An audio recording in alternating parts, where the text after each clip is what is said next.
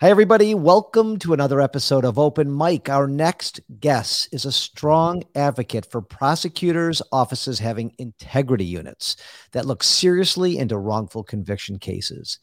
Our guest says that it is imperative that those units have the authority and independence to make crucial decisions when they believe someone innocent is locked up. She is also a sharp critic of some shoddy police work around the country that leads to false confessions and improper imprisonments. Let's welcome Marissa Boyers-Bluestein, the Assistant Director of the Quattrone Center for the Fair Administration of Justice with the University of Pennsylvania Carey School of Law.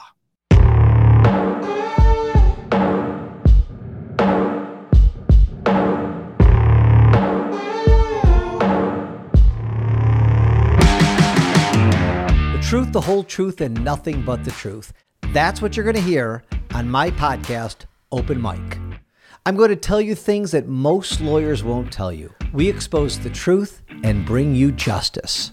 I want you to go for the win in law and in life.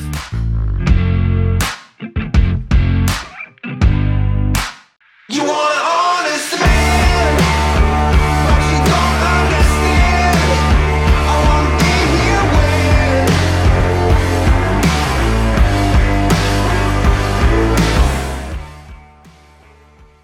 Hi there. Hi there. Thanks so much for having me on. It's my pleasure. That was a mouthful. It is a mouthful indeed, but you did it right. So well, good job. I said everything right. All right. Well, that's a good thing. You know, these conviction integrity units, and it sure sounds like you're an expert on this. You know, we've talked about them a little bit on this show. Mm-hmm. But they're I remember the first time I learned about them, they were just so fascinating to me.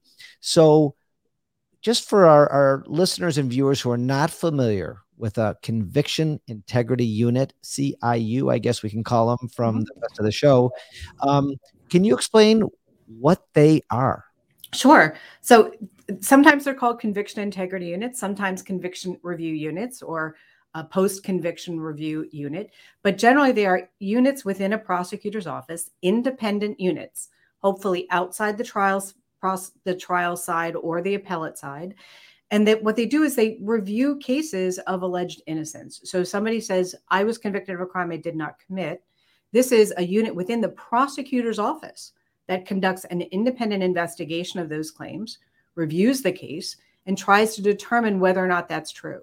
And if they determine that the person who wrote to them is in fact innocent, then they actually will go to court with defense counsel and ask that that conviction be vacated and the individual released, or in other words, exonerated. And we started off in 2009, I would say, with the first couple of units. In 2016, my center did a report on the existing units at the time. There were 24. There are 101 today. So this isn't something that's going away. No, and it's fabulous. But I could try to explain it, but I'd rather have you explain why this is so kind of bizarre. And because I remember the first time I heard about it, it was like, what? It's like the chicken in the hen coop, or something like that, that analogy. Because that's like a prosecutor saying, I want you to look at my prosecutors that I employ to make sure that they're not running roughshod over the defendants, that they're doing everything right, that the convictions are legit, that we just spent hundreds of thousands of dollars on to convict somebody, but I want you to make sure that they're right. Like, why is that so weird? Well, let me ask you this, Mike. What do you think the job of the prosecutor is? Well, I think they'll tell you it's to seek justice. Okay. Right? And yes, exactly. It's not to get convictions. It's not just to kind of push through. It's to seek justice. Well, what if that justice doesn't come to light until 20 or 30 years after a conviction? The prosecutor is still duty bound, ethically bound to do something about it.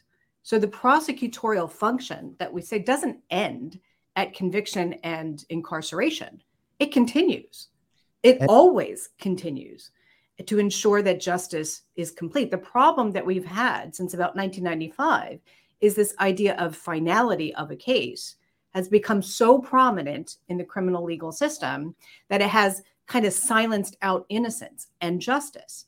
And with conviction integrity units in particular, what they're really doing is bringing justice back into the discussion, not to push out finality altogether, and certainly not to push out victims' rights because they need to be protected, but because justice is the pursuit. And that's what these units are really about. And so the enlightened prosecutors who really aren't out just for convictions, and you and I could sit here and argue all day that a lot of them, that's really what they're out for. But let's just give them the benefit of the doubt that they took an oath and they're there for justice. They are taking that oath seriously. And like you said, 20, 30 years later, if they have credible evidence that they should dig into, they may say, you know what, usually it's a former prosecutor. Usually it's not the one still in office, usually, for the cases I've seen. And they say they made a mistake, or there was something more than a mistake. Maybe it was something intentional. I've seen some of those, some police officers, some detectives, some prosecutors were not acting ethically. And I think that this person is innocent. And then go ahead. That's right. And so but even innocence is one thing, right? Well, we can actually prove innocence or come very close to proving innocence with DNA or other strong evidence of actual innocence. But there are also many cases where we can't get quite that far, but we can show this person was wrongly convicted. They should not have been convicted because of, like you said, bad evidence, bad misconduct on part of the prosecutor, or just error on part of the prosecutor or the police or even the judge. And looking back to undo those convictions does take kind of political power, and it's a risk because the person in a wrongful conviction case, as opposed to an innocence case, may have been involved. Maybe we don't know the answer to that question, but we know they should not have been convicted. And most of the CIUs and CRUs that I work with all around the country will look at both of those cases, both the manifest injustice, the person who should not have been convicted, and the person who's potentially or actually innocent. It takes a lot of humility and bravery, in my opinion, to have a prosecutor do this. And it could potentially cost the state millions and millions of dollars for one wrongful conviction to be overturned. Well, shouldn't it? You're talking about, right. Absolutely. But I'm saying this is a voluntary thing. How many prosecutors' offices are in there in this country? There's got 6,000. 6,000. There's 100 units. Right. So that's important. That's interesting and important. It is interesting and important. There's 100 out of 6,000 offices. That's right. I mean, I'm not the best mathematician. That's not even a percent.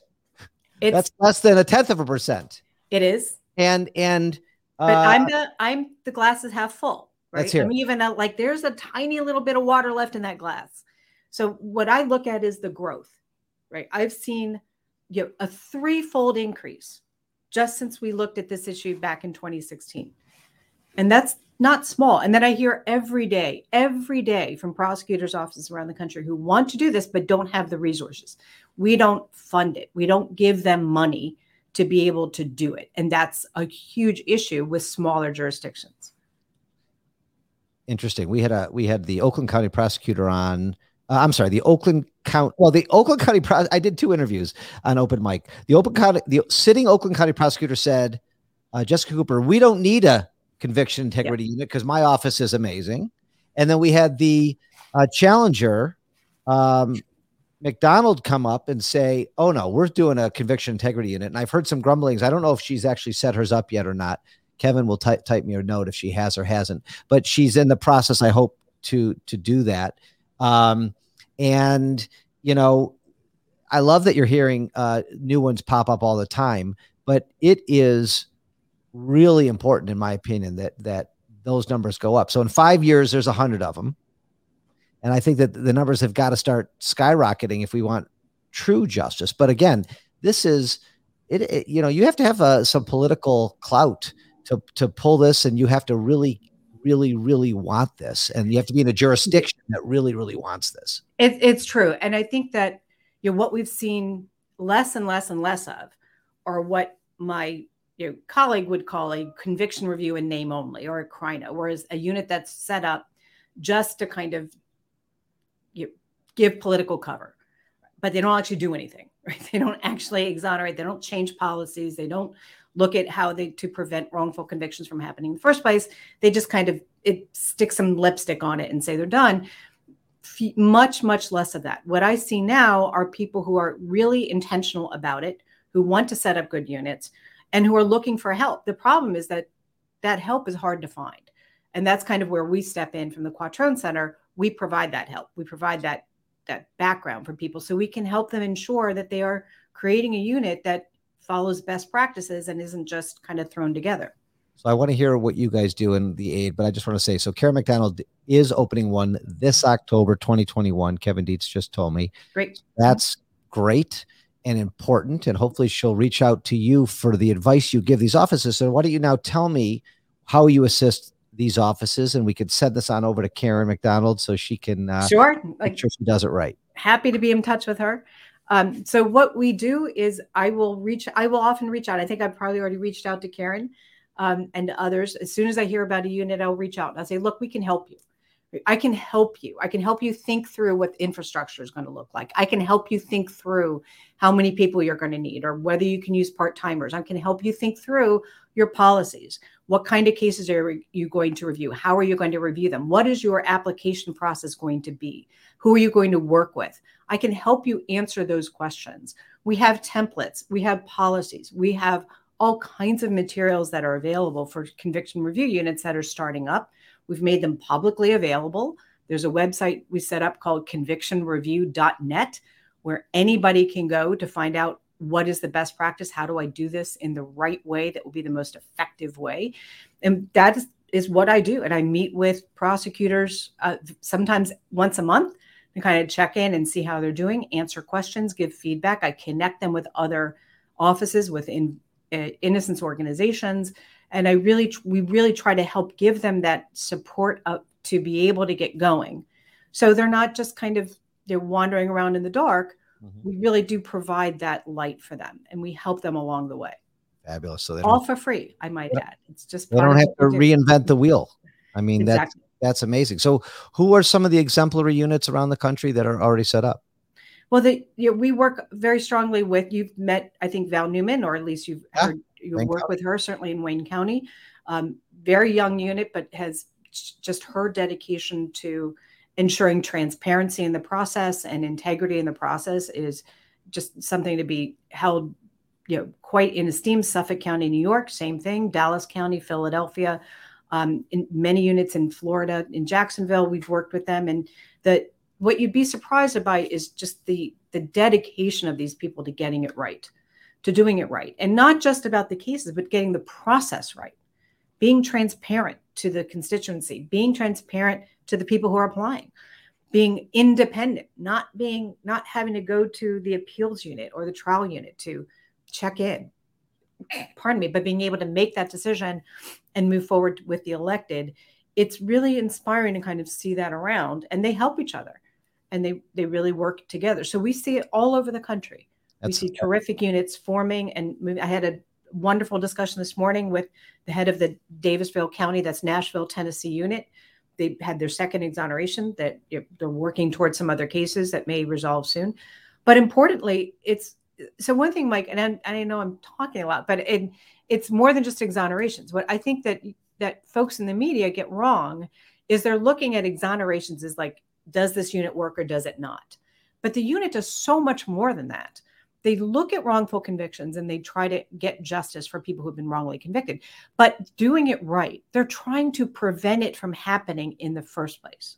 They're revising their policies. They're revising their training. They're looking at Brady lists, which are lists of officers or prosecutors who've been involved in misconduct. They're trying to prevent those errors. That's what a good unit does. That is a unit that is working and working well. Done right, a conviction review unit can actually be the beating heart for justice at a prosecutor's office. And those are the offices that we like to work with most. And done wrong, what does that set us up for? Done wrong, it's false hope, and which is the worst kind of situation. And I think it's no secret. I worked in Philadelphia with the unit before the current district attorney took over. Well, actually, even before him, the first time the unit was set up, it was one person. He was set up, He'd been a career homicide prosecutor. And within about 6 weeks of his appointment, he also took on a second responsibility of looking at corruption in Harrisburg, our state capital. So it's kind of like what Joe Biden says about priorities, right? Don't tell me your values, show me your budget, and I'll tell you your values. Mm-hmm. If you hire somebody to run a unit and then immediately cut his time in half, that you don't value that unit. And that unit did nothing. Mm-hmm. But then when that district attorney went to the federal prison and others took over the office, the unit started changing, brought in more people, it was more transparent, had more power. And now, of course, when Mr. Krasner came in as district attorney, he brought in a new unit director, Patricia Cummings. Now they have, I think, 10 lawyers in that unit. It's strong and it's robust. So you can see it kind of change over time. But a bad unit just gives people false hope that their cases are going to look at when they're not, and in fact can do a lot of harm for an actually innocent person. So imagine you were on a Zoom call or giving a speech to the 5,900 prosecutors who don't have integrity units. How do you convince them to put aside the politics of mistakes that might have happened or been made in the past in favor of doing the right thing? What's your best pitch? No one wants to get it wrong. No one. Prosecutors don't want to get the wrong guy. Victims certainly don't want to get the wrong guy. No one wants to get the wrong guy. We want to make sure we're doing it right.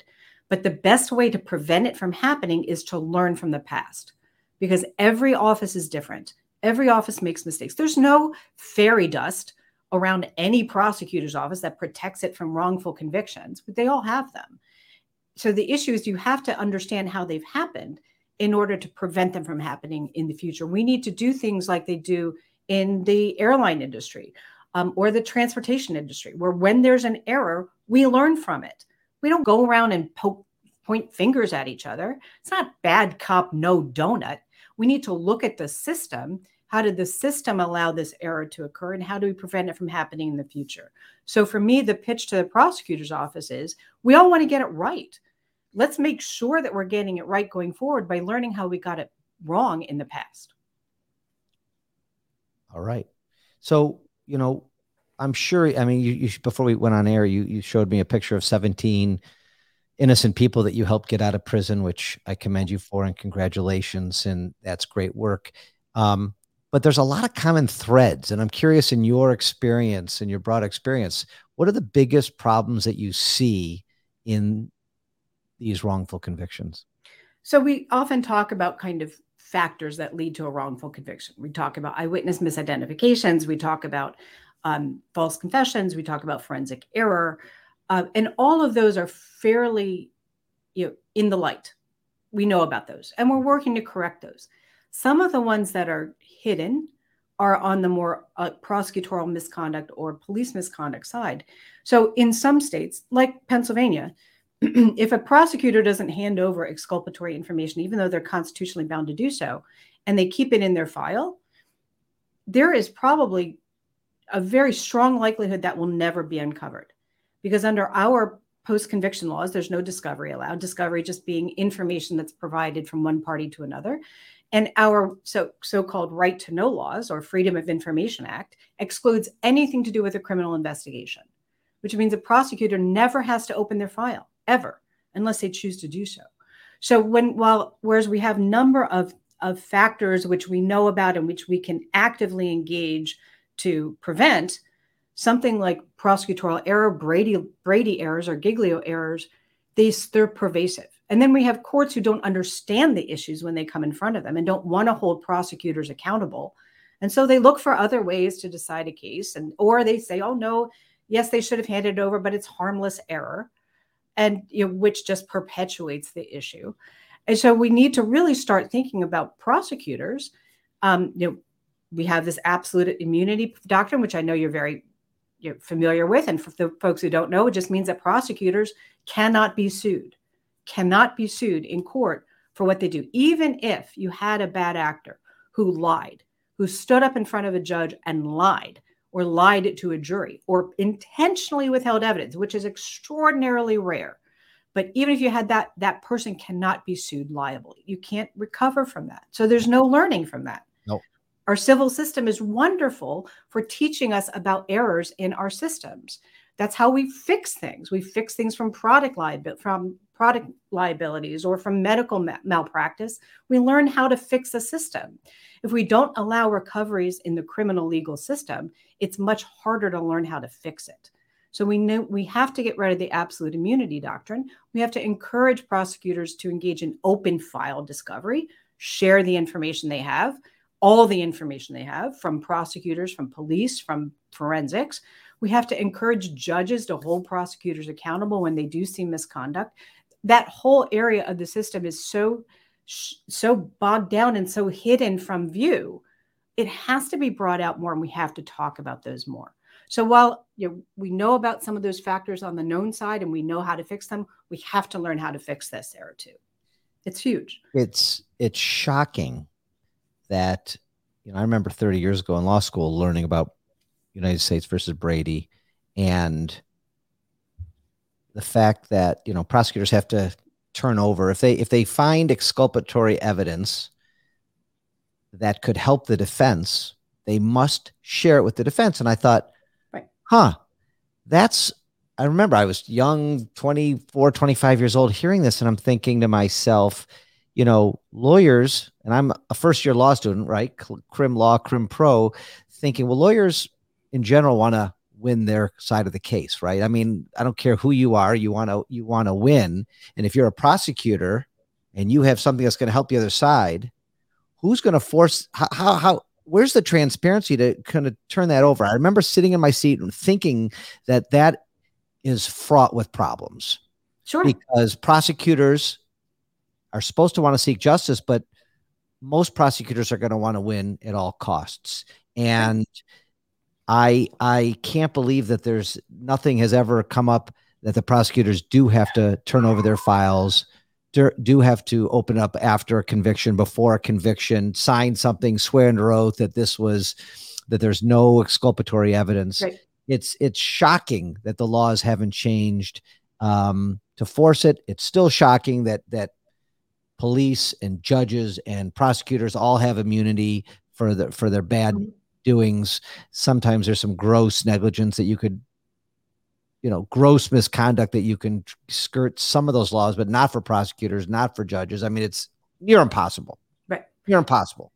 It's very difficult. But I remember, so on the Brady question, it's even more difficult than that, because if you remember from your law school days, and I don't remember much, so please teach me. Remind me. So it's not just that they have to turn over exculpatory evidence, which is evidence which tends to show cut against guilt, and also impeachment evidence. So evidence that could cut against the credibility of a witness. It has to be material, right? There's that word material, objective, which is in Brady. And that means that it's not just all exculpatory evidence. It's just exculpatory evidence that if I don't hand it over now and the guy gets convicted, could have made a difference in that conviction down the line. And the prosecutor makes that decision. Exactly. His own evidence. Exactly. I mean, so you have prosecutors looking to determine whether something is exculpatory when they're not trained in looking at the case from the defense side. So they may not even recognize it. And then they have to make this second determination. Well, but is it material? Why go through that? Just have them turn over the whole files. That's the decision they made in Texas. That's the word. They got to get rid of that word. The entire state of Texas is open file discovery by law. They haven't stopped prosecuting people in Texas. Their criminal legal system is still rolling along just fine. Right? North Carolina requires open file. Same thing. They're still, last I checked, they're still arresting and prosecuting people in North Carolina. In New York State, if a prosecutor has to sign an agreement that says, yep, I gave over all the exculpatory evidence I have, if they don't, they can be prosecuted for violating a court order, right? So we're starting to see some mechanisms be put in place to try to check that, but it's very few. We need much more of it. But it doesn't have the negative impact people think it will. It just doesn't. And they get to sit. I mean, for our listeners who don't really understand this, and tell me if any part of this is wrong, but the prosecutors interview a witness. They come across a piece of evidence. This wouldn't help the defense. This isn't material. I don't think I should turn this over. And if I get caught, I'll just argue that it wasn't material. Right? Basically, It doesn't even have to be that intentional. It could even simply be you're talking to an eyewitness, and they say, "Well, I saw this. It's not the guy that you have. I saw somebody else." And the prosecutor can look at that. Well, this person was 50 feet away or 100 feet away. They couldn't possibly have seen it. They're just mistaken, right? And so they kind of can rationalize it, looking through the lens of I got the right guy, right? So it's a concept we talk about called tunnel vision. That you're looking at it through the prosecutor's eye. They think they got the right guy. Anything that doesn't point to that is probably unreliable or otherwise can be explained away. And instead of having to put those decisions in the hands of the prosecutor, if we make it open file, then they don't have to make that decision anymore. It's just provided. And we provide for things like victim safety and eyewitness safety and by redactions and all kinds of caveats that go on the defense counsel who gets that information so we can protect it and still provide it. There's no reason not to. Shocking. I agree with you. It's shocking that they could make that call that something that obviously could be helpful. Let the defense interview that witness who sees him and says, you got the wrong guy. But the fact that they don't have to turn him over in most states is really upsetting. One of the gentlemen in those pictures behind me, a man named Sean Thomas, when we worked with the conviction integrity unit of that case, they went and pulled the police file. The first thing they found was a manila folder with 28 pages of witness statements that had never been turned over to the defense at trial. Those statements included a confession from another individual who actually had a motive to commit the murder. None of that had been turned over to defense. None of it. The police just decided that was not a viable suspect, and they continued their investigation. That's not their call. They don't get to make that decision. Let me guess. The prosecutor, the police officers, the detectives, nobody was held accountable. Nobody was punished. I wouldn't say not punished. Well, that's true. They were not punished, although there was a civil rights lawsuit that was settled just yesterday on the case. But you're right. There is no accountability. But those people are still working. I mean, if they haven't retired, they worked until retirement. They didn't go to jail. They didn't get prosecuted for putting this person in prison for how many years did you say? That was 28 years. 28 years. I mean, it's mind blowing. Yeah. I hope you got a lot of money. Not nearly enough. No. Yeah, you're right. It could be $1 billion, and that's not enough money for sitting 28 years in prison for a crime that he didn't commit. I mean, it's right. But that's exactly where the CIUs are needed, because without the CIU, I never would have been able to see that police file. We never would have gotten that material. We never would have been able to make that argument, because the CIU got involved and they got the file and reviewed it and gave it to us. We were able to make that resolution. That's one of the key issues with CIUs. They get information that may otherwise remain hidden and bring it to light. It's a shocking parallel of how many cases that go through a CIU or CRU, conviction review unit, involve withheld evidence, Brady material, what we call Brady material, withheld evidence. It's an extraordinarily high percentage of them. And I don't know that's about you, why they're necessary. I don't know about you, but I don't think that this is a one-off. I mean, how many people are sitting in prison where exculpatory evidence wasn't turned over? Right. I mean, it has to be in the thousands.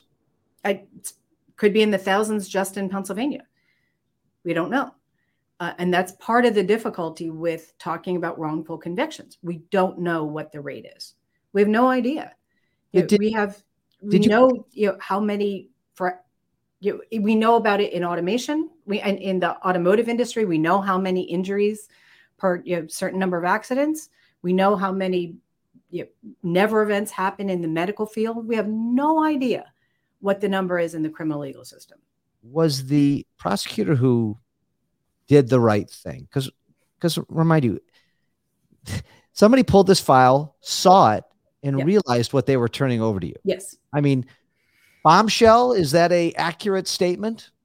That's pretty close. Yes. He handed it to me and he said, it's not even a question. This is Brady. And it was just, and he was shocked.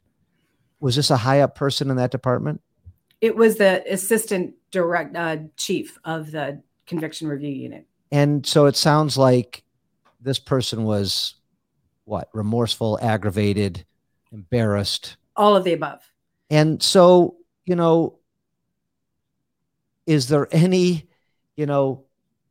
formal review now? Like, are they going to go back and look at that, whoever handled that case 28 years ago, and go through every single one of their files to see if there's people sitting in prison with exculpatory evidence, Brady evidence sitting in a file? That seems like that should happen. Well, in that case, I can't say the prosecutor even knew about that file, because that was contained within the police file itself. It had never been turned over even to the prosecutors. They didn't have it.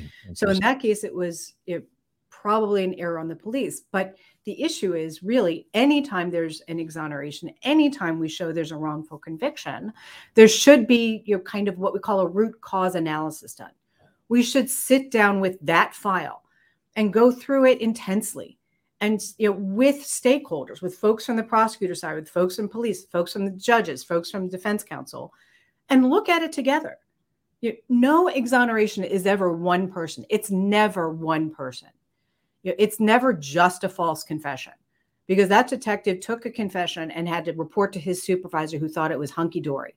And they had to provide that to a prosecutor who saw no error. They had to provide it to a judge who saw no problem, or a jury or a defense counsel who did not defend that case well. It's always system problems. So whenever there is a wrongful conviction, we should be looking at those cases, doing a root cause analysis of what went wrong, coming up with a list of the errors and a list of solutions. And how are we going to fix this? And we've done that in the Malcolm Bryant case in Baltimore, several cases here in Philadelphia. And then we see the system can fix itself from learning from that error. And if we don't do that, we are missing a huge opportunity to make our criminal legal system more fair and just. Yeah, you're Monday morning quarterbacking it. I mean, I agree. There should be a committee, and you should learn from it and come up with new processes and procedures to make sure this never happens again. Exactly. Let's change gears and talk about, I know you've had some experience with false confessions. And tell our audience how often or how rare it is for a false confession to be used in court cases. Well, in a false confession, so let me start by saying the vast majority of people who give a confession to police, it's a true confession. They were involved in the crime and they are admitting their own responsibility and their own guilt. But in terms of wrongful convictions, where somebody is wrongly convicted of a crime, about 25% of those, the person gave a confession. And I don't mean just like, okay, I did it, can I go now? But detailed confession about a crime they know nothing about because they weren't there. And that number is actually How does that happen? It is crazy. So the way police are generally trained in the United States on how to interrogate suspects is driven toward getting a statement of inculpability, right? So I attended a training on this. I trained with police officers. I went through it. I understand the training. And the first part of the process has nothing to do with the case. Nothing to do with the case. You sit there with the suspect and you're asking them questions like, well, what do you think should happen to the person who did this? Right? How is that relevant to the crime? And depending on how they answer, if they say, oh, I think he should be thrown in jail, then I think, okay, he's probably not involved. If he says, well, maybe he had a reason, I should start to suspect him. Right? And then through a series of questions, through this behavioral and analytical process, I make a determination, is this person involved or not involved? And if I determine they're involved, I flip into interrogation mode. And my goal of an interrogation is to get a statement. It is all geared toward that. And that could mean that I'm sitting, and the first step of that statement, Mike, is I confront the suspect. I know you did this, Mike. I've got all the evidence against you. And you say, no, I didn't. I don't even let you speak. I talk over you. No, we know you did it. We've got all this evidence. No, I didn't do it. Yes, you did. I have, and I keep pounding you until you stop denying. I was literally told, if that goes on for 20 minutes, I should rethink my process. Not because you might be innocent, but because I might be approaching you with the wrong way. So once the person's kind of broken down, And we've seen cases where people have professed their innocence for 27 times, and that's been pushed back every time. Then we move forward. And the next step is, I'm going to try to get you to talk about the case. And I could say something like, Mike, I got your co-defendant in the next room. He's giving it up on you. Or I found your DNA on the scene. Can you tell me why your DNA is on the ligature around her neck? I'm allowed to lie to you. Police can lie. There's nothing unconstitutional about that. Yep. Most other countries prohibit that. Here in the United States, with very few exceptions, we're fine with it. So by telling you things like that, you learn about the crime. You learn that there was a ligature. You learn how the person was shot. You learn all kinds of things. In the Brandon Massey case that was on the Making of a Murderer, we all saw that video. This is a 17-year-old boy being interrogated by police, and they tell him, well, tell us what happened to her head. And if you remember in the movie, he says, we cut her hair. He said, no, that's not what happened. We hit her in the head. And they go back and forth like this. And eventually the officer finally says, well, she was shot. Who shot her? And he said, oh, Steve did that. Well, why didn't you tell us that before? I didn't remember. They feed the information to the suspect so that at the end of this process, they now know exactly how that crime was committed. They know all of the evidence about it, and they can write out a detailed confession to a crime walking into that room they knew nothing about. Is that poor kid going to sit in prison the rest of his life? God, I hope not. Not if Laura and I Ryder and the folks at the Center for Wrongful Convictions have anything to do with it. They are dead committed to getting that boy out. He's not a boy. He's a man. Wisconsin seems, that was, brutal. 100% brutal and cruel. And that was recorded. Imagine all the ones that are not. Right? So you asked how a false confession happens. That's how. That's a great example. They just want it to end. Or they get so exhausted that they'll say anything. What's wrong with the judges in Wisconsin who saw those tapes, who watched the show, who watched the actual everything, and they don't move? They're not moved by it. Like some people argue, it's in the editing, right? The editing makes it, you didn't see half of it. I don't know how you, on that particular case, the other, his uncle's case, I still think they're both innocent, but with Brendan Massey, there was how could there be any doubt? How did they convict? How did they keep pushing? How did the Court of Appeals, the Supreme Court, the U.S. Supreme Court, everybody's just ignoring this guy who's got all the issues he's got? So I would say there's a couple answers to that. One is about bias. And I don't mean bias with a big B. I mean bias with a little b, like your confirmatory bias, because the courts believe he's guilty. They go in there viewing all the evidence through that lens, and they sometimes can't see it. But remember, our criminal process is not set up to determine innocence, right? If you look through the Constitution, I do this with my law students. You pull up the Constitution, look through, the word innocent doesn't appear there. It's nowhere in there. Our process is about guilt or not guilt. It's not about innocence. And all of our post-conviction laws are not geared toward finding people who are actually innocent. It's about, was there constitutional error? And if the courts determined there was not constitutional error, even if the person is actually innocent, they will keep them in prison. And that should shock everybody. Some of our Supreme Court justices have famously said that if the person's innocent, there's no constitutional barrier to executing them. And that it should chill anybody who is concerned about our system at all. That we have to respond to innocence. We have not. We have done so abysmally. But we need to be able to have our criminal procedures modified to be able to respond to cases of innocence. Here in Pennsylvania, if a prosecutor thinks a person is innocent, they do not have the power to walk into court to undo that conviction, even though they're duty bound to do so. There's no mechanism for them to do that. And that's shocking. It's shocking. There are very few states that allow that. It's crazy. Yeah, it's absolutely. I think that's the technical legal term, is it's crazy. Yeah, the fact that, you don't think the Constitution's long. You don't think about the word innocence in there, but I don't know if I knew that or remember that, that our Constitution doesn't really care about innocence. Nope. And because I do remember reading some opinions, going through these processes where the justices in a certain state or case do believe the person's innocent, but they don't have the means to be able to overturn it, which is horseshit, as you and I. That's also a technical legal term. Very technical legal term. You learned that in your third year of law school. Right? So, I mean, these false confessions. So obviously, I think most states now have the fact that they have to be videotaped. Is that true? I don't think most. It's a growing number. Some states do require it by statute, but more and more police departments are voluntarily taking it on. And of the several hundred departments around the country that do it, none have gone back. None of them have said, you know what, we changed our minds.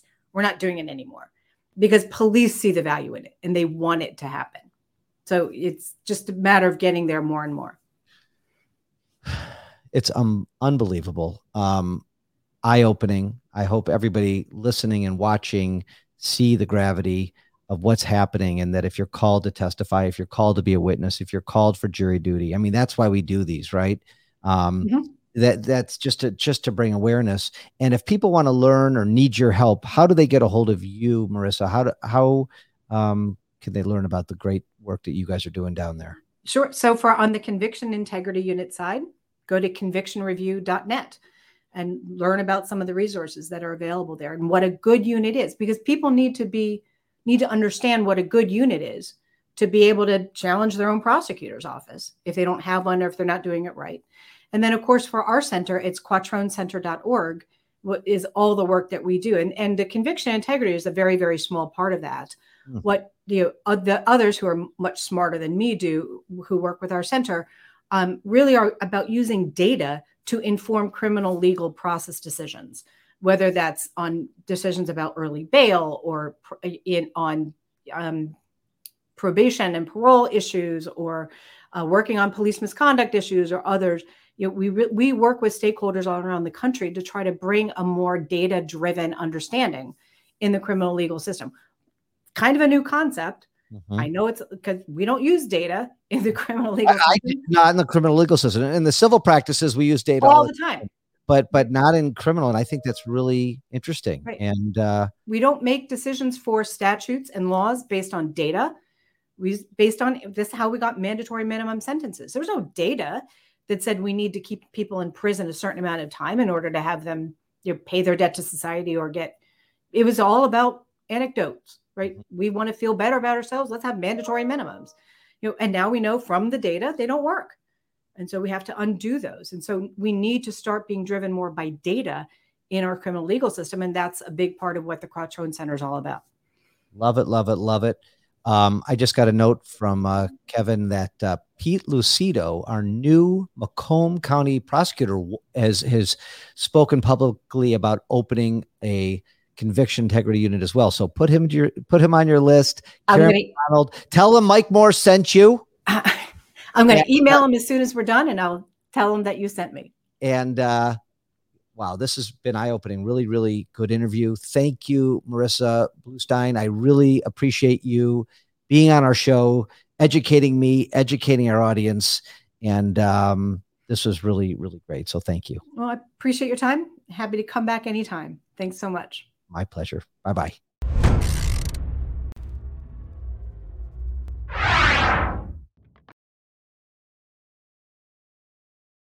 Wow, I learned a lot on that one, everybody, and I hope you did too. If you know somebody who needs to hear more about conviction integrity units or innocence projects, check out our show notes, like this episode, share this episode, and comment as you usually do. We really appreciate those. I like to read those and see what you like and what you don't like and what you thought of everything. So thanks for watching, and I look forward to seeing you next time on Open Mic.